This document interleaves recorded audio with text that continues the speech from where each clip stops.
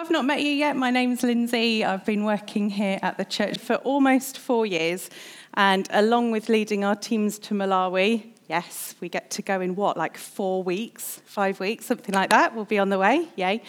But I also oversee our social justice ministries here at the church, and God keeps on reminding me why social justice is such an amazing ministry to be involved in. And he opened my eyes to a whole new aspect of why it is awesome, which I'd just like to share really quickly before we get on into the passage.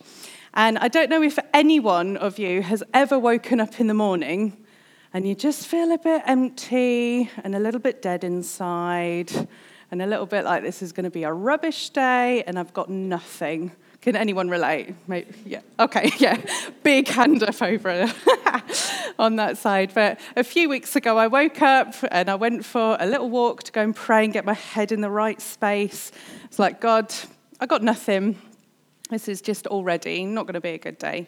And then he started to remind me of people that I know through our social justice stuff, through our 12 o'clock service. He reminded me of the story of one of the young guys who got baptised a couple of months ago and whose life now, compared to a year ago, is just so different. And he's only just beginning his journey with God. Like, what more is God going to do in this guy's life? And I thought about another guy that we baptised a year and a half ago. And sometimes when we do baptisms, you think, they are a Christian, this is the right thing to do, this is good. And I really hope that this works out for them. I really hope that they step forwards in God. And one of these guys, he has massively stepped forwards in God since the time we baptized him. And looking at him now, he's like a leader among our 12 o'clock service guys in a way that I will never be. Because he's one of them. He's come from exactly the same background. And to see him become a disciple of Jesus is absolutely amazing. And what it means is that when I wake up in one of those moods, one of those days, God is building a story of faith through what he's doing through people's lives in our social justice, in our 12 o'clock service. So if you find that your story of faith is a little bit lacking, I want to invite you, come and pop in to 12 o'clock. Come and join us on the Social Hub team, even if it's just one time. Come and meet people whose lives are being transformed by the power of God and just feel your faith level rise as to everything that he can do in your day, in your life, in your mood. That's why social justice is amazing. Amen. On to the Bible. I'd just love to read Ephesians 3:16 to 21. I pray that out of his glorious riches he may strengthen you with power through his Spirit in your inner being, so that Christ may dwell in your hearts through faith.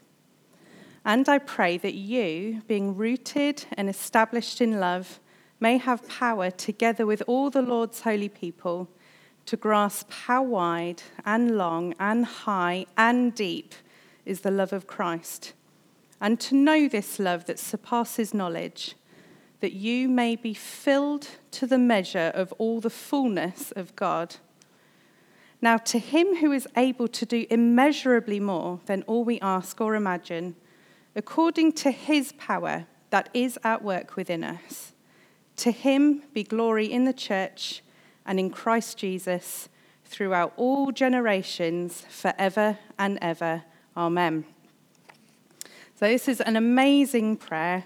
It's been precious to me for a number of years. I can't get away from it. I think it is jam-packed full of stuff that we need in order to grow in God and just to be inspired that he is able to handle our lives and our situations. He is able to do all of the things that we long for him to do, that we ask, and even the things that we imagine as well. So Paul is writing this from prison to a church in Ephesus. They were Greeks. They loved the knowledge. They loved the intellect. They placed a really high value on knowing stuff, on reasoning together. And what Paul is trying to do is draw their attention to the importance of a heart experience of the love of God. So I'm going to chat a little bit about that in a moment.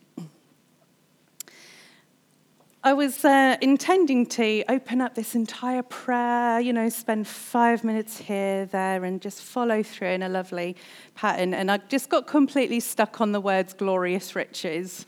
And God just rooted me in, what are these glorious riches out of which we are strengthened by the Spirit? So I'd just like to spend a little bit of time thinking through what are the glorious riches of Christ and how does that actually affect our lives and the way that we live and the way that we feel as well. So the Bible teaches us that Jesus was fully man and fully God. Got it? And as fully man, he enjoyed a perfect relationship with God. Can you imagine never doing anything that has ever upset or dishonored God?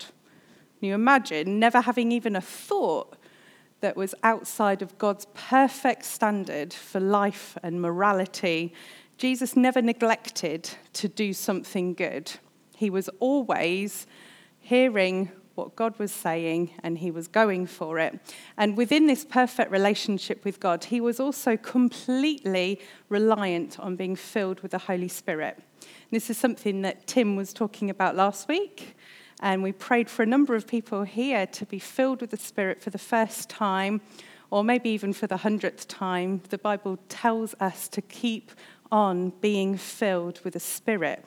Is a lifestyle. That's what we've been doing in our worship. We've been waiting upon the Holy Spirit to come and fill us again, because truth is, we need him every day. And we need to keep on being filled. And Jesus knew this.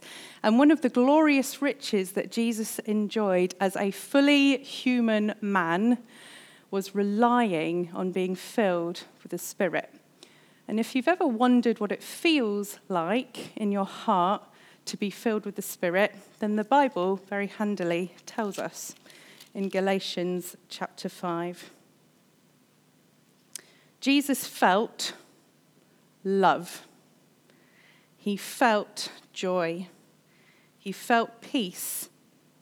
He felt patience and kindness and goodness. He felt faithfulness, gentleness, and self-control.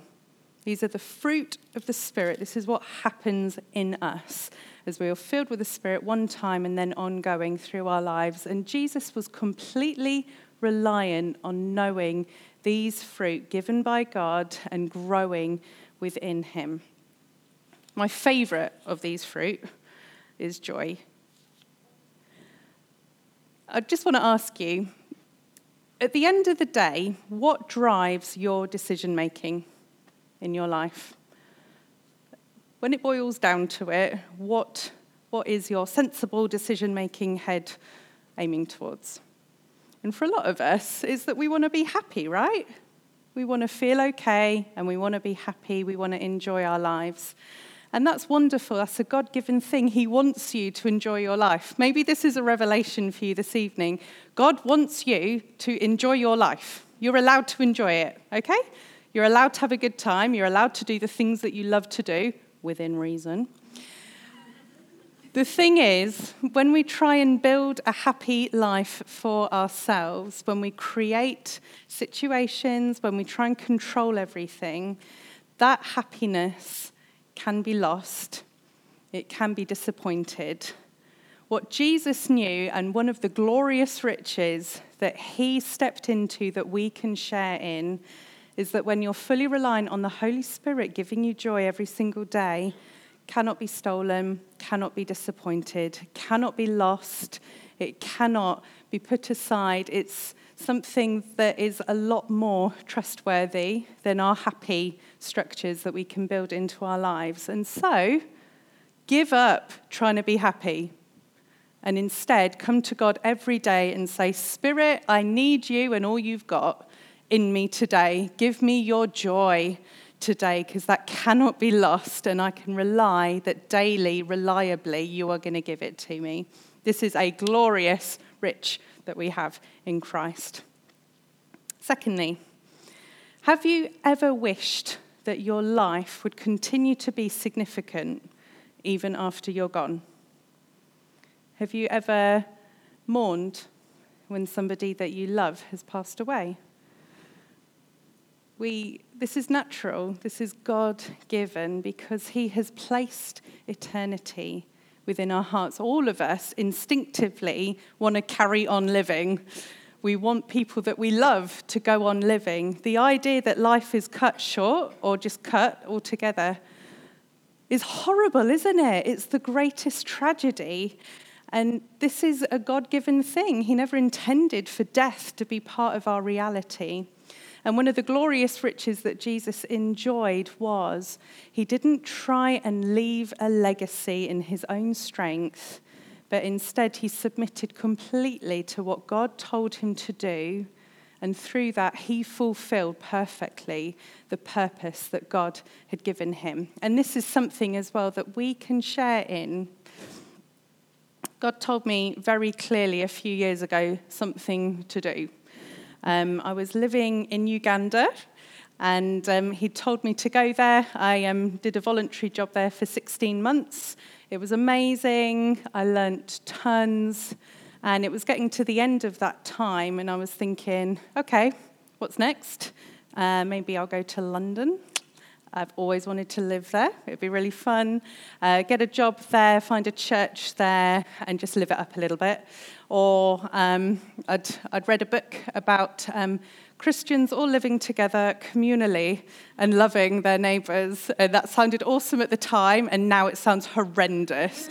So I'm really glad I didn't do that. But my friend was moving to Bristol to go and do this. Let's live together and share everything and be an open door and an open house for people who need to encounter God and his people, that's great. So that was in the mix as well.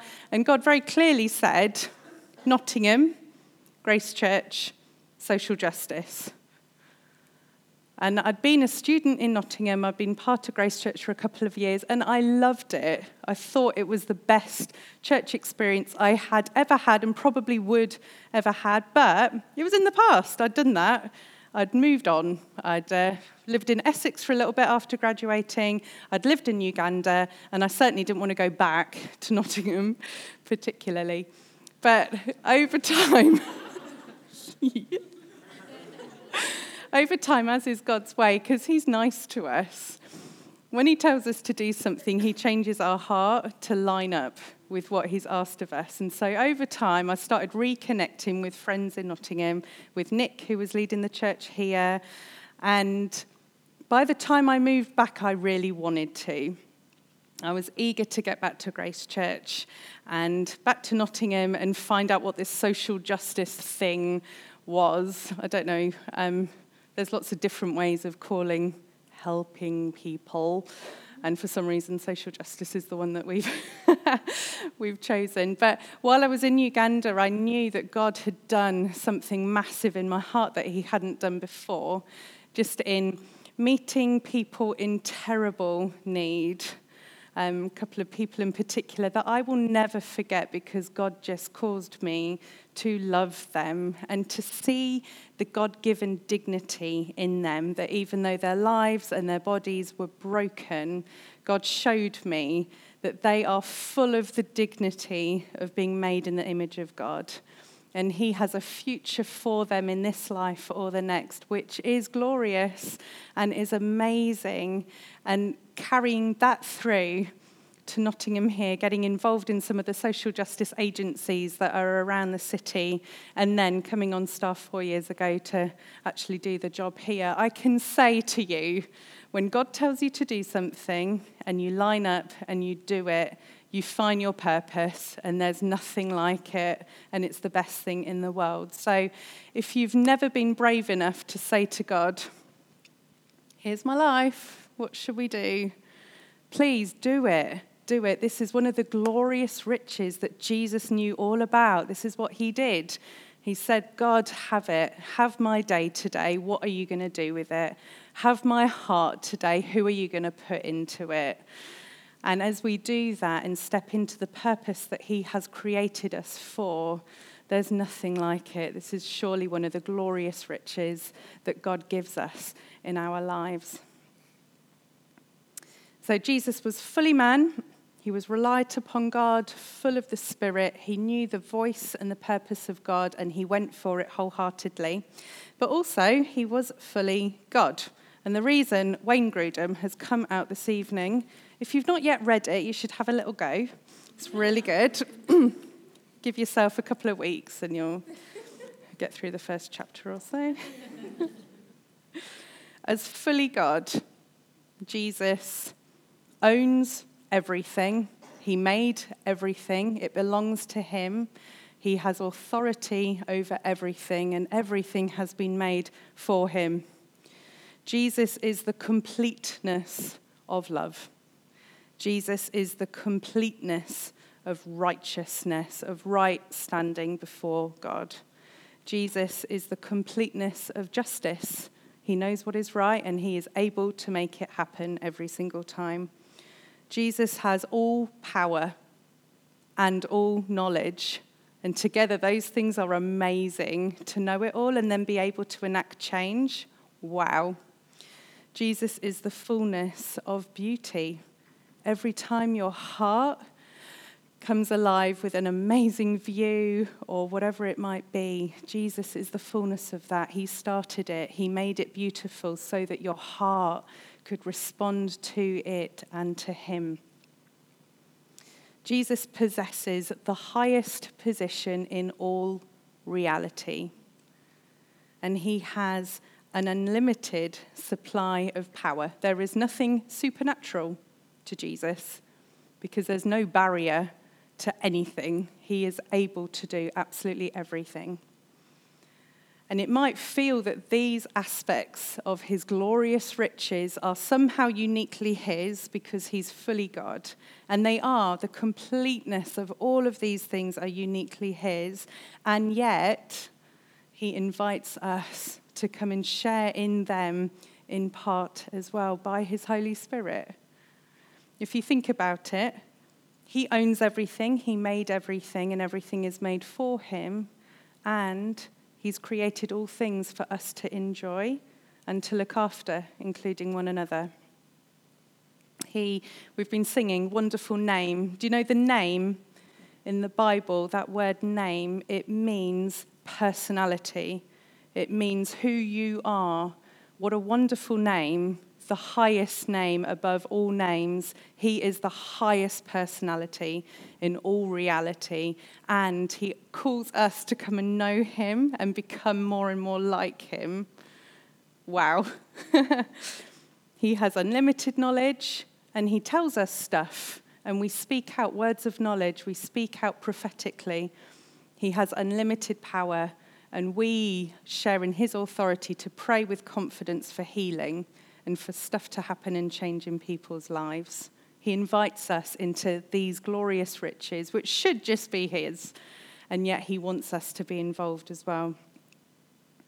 So these glorious riches in Christ are the foundation of why we are strengthened by the Holy Spirit in our inner beings, in our hearts, so that Christ may dwell there. Being strengthened in our inner being is something that happens to me regularly. I don't know if you can say, yep, I've had an experience of God's Spirit coming to me when I needed him, and he did something to make me feel differently. This is what Paul was chatting about here. He's like, it's all very well knowing it, but there's something that surpasses knowledge, and that is the experience of knowing God's love in your inner being, in the bit that makes you, you. One writer calls it the deep seat of the personality. It's your core. It's who you are. It's the very you-ness. That's where Jesus wants to come and set up home and come and dwell with you there. And Tim was talking last week about being filled with the Spirit as an experience that you can say, yep, that's happened. I know that that's happened. And being strengthened by the Spirit is also an experience that we can know has happened. And, he's just so reliable. Whenever you want to be strengthened by God, he's there to strengthen you. I don't know why we don't just do it all the time. It's so much easier, and yet you've got this human part of you that's like, no. But just that he strengthens me so whenever I come to him, he strengthens me. I have this walk that I do where I pray and I pour out my heart, and then I start preaching to myself the gospel, starting right back at Eden, all the way through to Jesus coming to right all of the terrible disaster and illness and hurt that inflicted the world when sin entered, and how he wants us back. He wants us to be with him forever and ever. He wants our lives to be full of the Spirit and full of purpose and full of knowing God in our heads and in our hearts as well. And as I preach the gospel to myself, I encourage you to do it, by the way, I just find that I'm strengthened. The worries that I presented with at the beginning somehow feel a little bit smaller as I reflect upon him. He is our magnificent one. He is our Saviour. He's the reason. And as we look at him, we find that everything else just settles and quiets. He strengthens us. So when it talks about Jesus dwelling in our hearts, this is literally Jesus wants to come and make his forever home in you. He wants to move in and settle down. And the only way I can imagine this is through an experience I'm currently in the middle of. I've had a lodger come and live with me. She's called Mary. She's real sweet. She came into my life about 6 months ago, and when she arrived, I had no idea if it was going to work out, if it was going to be long-term, short-term. So I kind of tidied up her room and made it ready, but I gave her about half a shelf in one kitchen cupboard. I am very nice and gracious and generous. I was like, you are not touching my balsamic vinegar shelf. No, you can have this little bit here, and that's it. I gave her like half a shelf in the fridge, which isn't a lot. Half a drawer in the freezer. It's like, Mary, you are welcome. Welcome to my home. Bathroom, no room at all. Sorry. But 6 months on now, her influence in my home has increased, as it should do. We are less polite with each other. We are more friends now. She takes up a whole shelf in a cupboard. Oh my gosh. And 2 whole shelves in the fridge. Yeah, I know. And this is kind of like what it is like when Jesus comes to live in us. Like initially, you're like, okay, you can have this tiny little bit here. I give you my Sunday morning or evening. You can talk to me about this stuff over here. But as he lives in us and dwells in us and makes his forever home in us, he begins to put lamps in dark corners and show up things that you'd long since forgotten. And he pulls out old photo albums and shows you, do you remember how you were? This is where I'm taking you. And he begins to clean up and tidy up things that you've just left over the side somewhere. And it's not always comfortable having Jesus come and live in you and make his home in you. But as his influence grows, as you feel able to give him more space and more of you, he is always good. He always makes more of your life. He always brings beauty. So I wonder how do you see your heart's home here this evening? Is it all yours? Have you given him half a shelf? Do you want him to come and do more in your heart's home this evening? Do you want to ask him to come in and take up more room and more space and come and be more significant in your life? All you have to do is ask. He is always wanting to come and do more in us. He lives to intercede for us. He lives to be part of our lives and to show us God. And if it feels a little bit like hard work, like, what is he going to make me give up? Then we just need to remember who he is. And I just want to read the last couple of verses from this prayer of Paul. verses 20 and 21 say this. Now to him who is able to do immeasurably more than all we ask or imagine, according to his power that is at work within us. To him be glory in the church and in Christ Jesus throughout all generations, forever and ever. Amen. He is able to do what you ask him to do, and he's able to do even the unspoken things that you've barely even begun to imagine yet. He is able to come and transform your life and do good in you and for you. And the final one of our glorious riches are actually in this verse. It says, to him be glory in the church. That's us. That's the bride of Christ. And to him be glory in Christ Jesus. That's our bridegroom. Even in this amazing heavenly glory, which should be uniquely his, he invites us to come and share in it. He has so much for us here. Let's sing.